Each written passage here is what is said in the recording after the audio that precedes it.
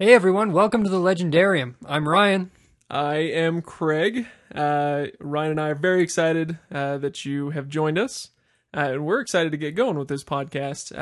Ryan and I, how would you describe us? Super nerds? Are we super nerds? I would accept super nerd, super geek, nerd, and pretty much any Yeah.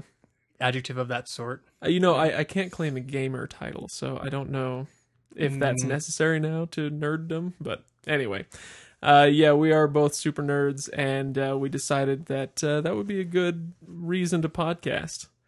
So that's why we're doing this. So the Legendarium, Ryan, maybe you can give us a rundown of what is a Legendarium and why are we doing this? So the Legendarium, what we're aiming for here is the discovery or the exploration of the world of legend and fairy tale and fantasy. We're hoping to be able to delve into some different book series. We may touch on some things other than that, but things that have that tell us those stories, good and evil, what have you. And we hope to be able to find a few things out about those stories. There's a few questions that we're really hoping to be able to answer about these legends, about these fantasy stories. Those questions, things like... If we are reading an older story, why is it still popular? Why has this endured? Maybe we're reading a newer series, who knows, maybe we get into something like Game of Thrones. And then the question becomes, will we still be talking about this 50 years from now, 100 years from now?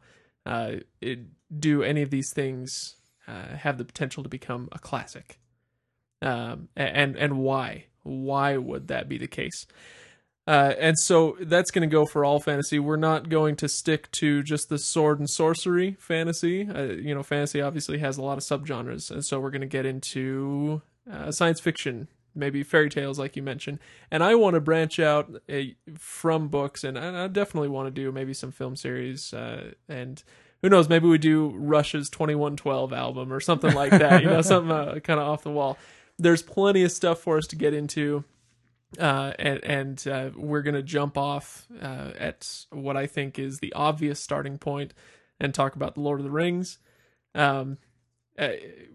Obviously, right? Yeah, it is the starting point. When you think about fantasy stories, I mean, there are a number of series that may come to your mind, but it is, if the Lord of the Rings is not on the list that comes to your mind, you've probably never been introduced to it, because it is very much the quintessential fantasy story.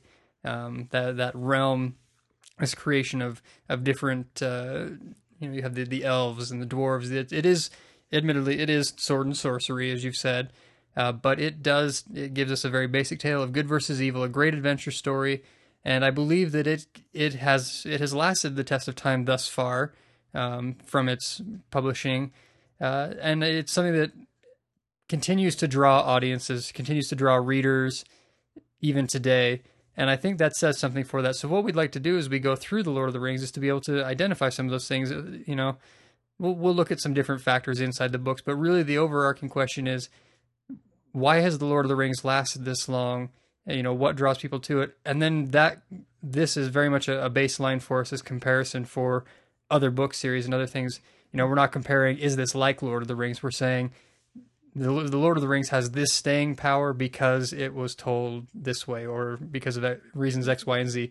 And these other stories that we're looking at also have those similar points, or have different points that are the reason why it has gone on as long as it has. Or will not continue to go on, as may be the case with some things that we might get into. It's true, and maybe we will end up eating our words on some of those. Yeah. The Lord of the Rings is going to be a little bit different, I think, from a lot of the things that we may do in the future, because I'm coming at it as a self-proclaimed, I guess, Tolkien expert. I've been immersed in this stuff since I was, 17 years old, 16 years old. If you can accurately use Elven phrases and pronunciation, I'm going to go ahead and grant you your title. We'll wait until we get into some of the casts before I actually, embarrass myself with that stuff. But Ryan, you are coming at it as a novice. You are familiar with the films, yes? Yes. But have not read the book. No, my experience with the Lord of the Rings, it began with the films, but well, I can't say the films because people refer to that as Peter Jackson. My original introduction to the Lord of the Rings series began with The Hobbit, the book, and actually the cartoon version of The Hobbit that was released back in, I believe, the 1970s. The mainstay of every dentist's office in the 90s, right? Yes, it was actually a medical office. Oh, was it really? It wasn't a doctor's office. It was a medical supply store that my family used to go in evenings, and my sisters and I would go into a room where there was a TV, their waiting room, and they had the Hobbit cartoon, and we would watch it. So that was my initial introduction to the Lord of the Rings. Nice. But can I make a confession? You, I've never seen that. You have never seen that? I've never seen that cartoon. We will find it, and we'll have to have a viewing party. But right. Yeah, for me, I was given the book series I believe in high school by my parents, and they told me that I would enjoy the series, but it just kind of went on my shelf. I never actually read it. I read The Hobbit, but never actually made it through the Lord of the Rings series, and never really cared to until I made you. Yeah. In order to podcast. Yeah. One of these days you'll take the gun from my head, right? And indeed. You know, I didn't read it until I was 16 years old or so. I read The Hobbit when I was in junior high. I really liked it. I did some book report on it, and I really enjoyed it, but I had no idea that there was anything more to the story. And that's what The Lord of the Rings is a sequel to The Hobbit, of course. But I had no idea of this. Fast forward a year or so after I'd read The Hobbit, and I was over at a friend's house. We're playing video games, and I tell him, I've exhausted everything on my mom's bookshelf, and I need something new to read. You have any suggestions? And he grabs this giant, it was a 1-volume copy of Lord of the Rings. He hands me this huge thing. He says, "Here, read this. You'll love it." And I looked at it and it says, Lord of the Rings. I said, The Lord of the Rings? Really? The Lord of the Rings? That's the stupidest title I've ever heard. Take this book away. I never want to see it again. I'll go read some real literature, and I don't know what I went and read. Probably some Terry Brooks or something like that.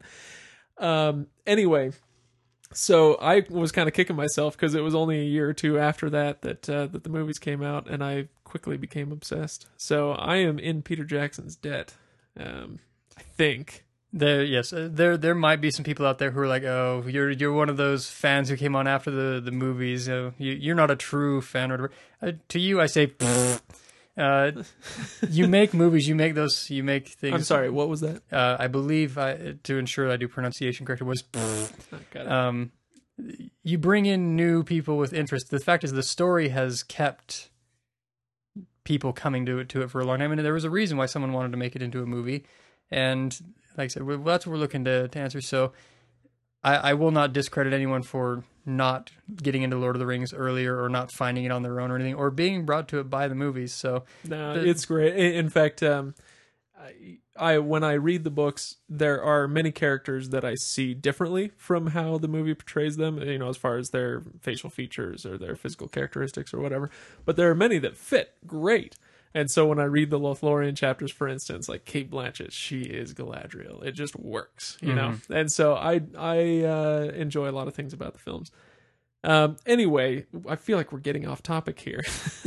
It tends to happen. We can, I feel like this is a great starting point because this is, like you said, this was kind of a starting point, not just for us, but for modern fantasy. And I really like one thing about The Lord of the Rings, which is that it brings fantasy back into the adult realm. Fantasy had, for so long before this, had been kind of relegated to nursery rhymes. And when I say fantasy, I'm talking about fairy tales, like elves and goblins and that sort of thing. It was the realm of small children. And what Tolkien, I think, succeeded in doing was making something that is for adults. I mean, children can read it. You can read it whenever you're able to comprehend the words on the page, but it's going to take a certain maturity, I think, to understand what's going on. Who knows? Maybe we've achieved that maturity by now. I would hope so, but I will say that in the few things that I have read on this, There are definitely some words that are Old English or something that have eluded me. So Indeed. Well, good. So we'll get started with the Lord of the Rings with our question in mind, which is, why has this endured so long? And we might as well ask the other one as well. Will it continue to endure? Will we still be talking about this 50 years from now? yeah, I think we'll have a good chance to review that. And I think the way that we're going about this will be very helpful to listeners, where we don't intend to tackle the whole thing at once. There's a lot of material and a lot of things to look at. So we'll be taking this in a shorter chunk version.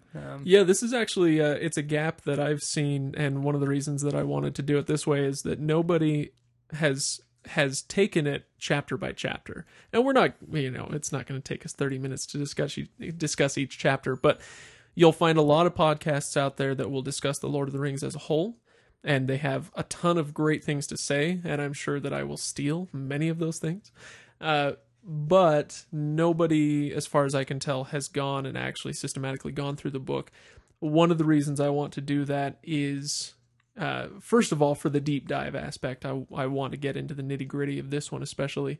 But also, I hear so many times of people who get started with the Lord of the Rings and then they give up.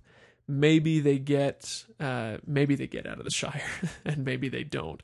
If they do, they don't get much further, and then they say, there are so many names. He goes on with these descriptions of events that I don't know and that I don't care about, and they're valid concerns, and these people get hung up on them and never finish the book, never realizing that there's more to come, and it does get more novel-esque. Mm-hmm. The pace picks up, and it's more of a story, and so I want to provide a way for somebody to pick up the book, read a couple of chapters, and then listen to the podcast, and see if we have anything of worth to say.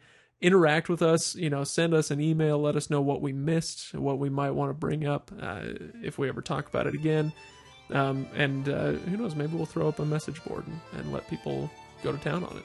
Yeah, I think we got a lot of stuff coming ahead of us, and I think it's about time we should get ourselves dived into this. Dived? Is it? I think you're right. It's probably, we should have dove into it. Dovin. Good. So let's go to a birthday party.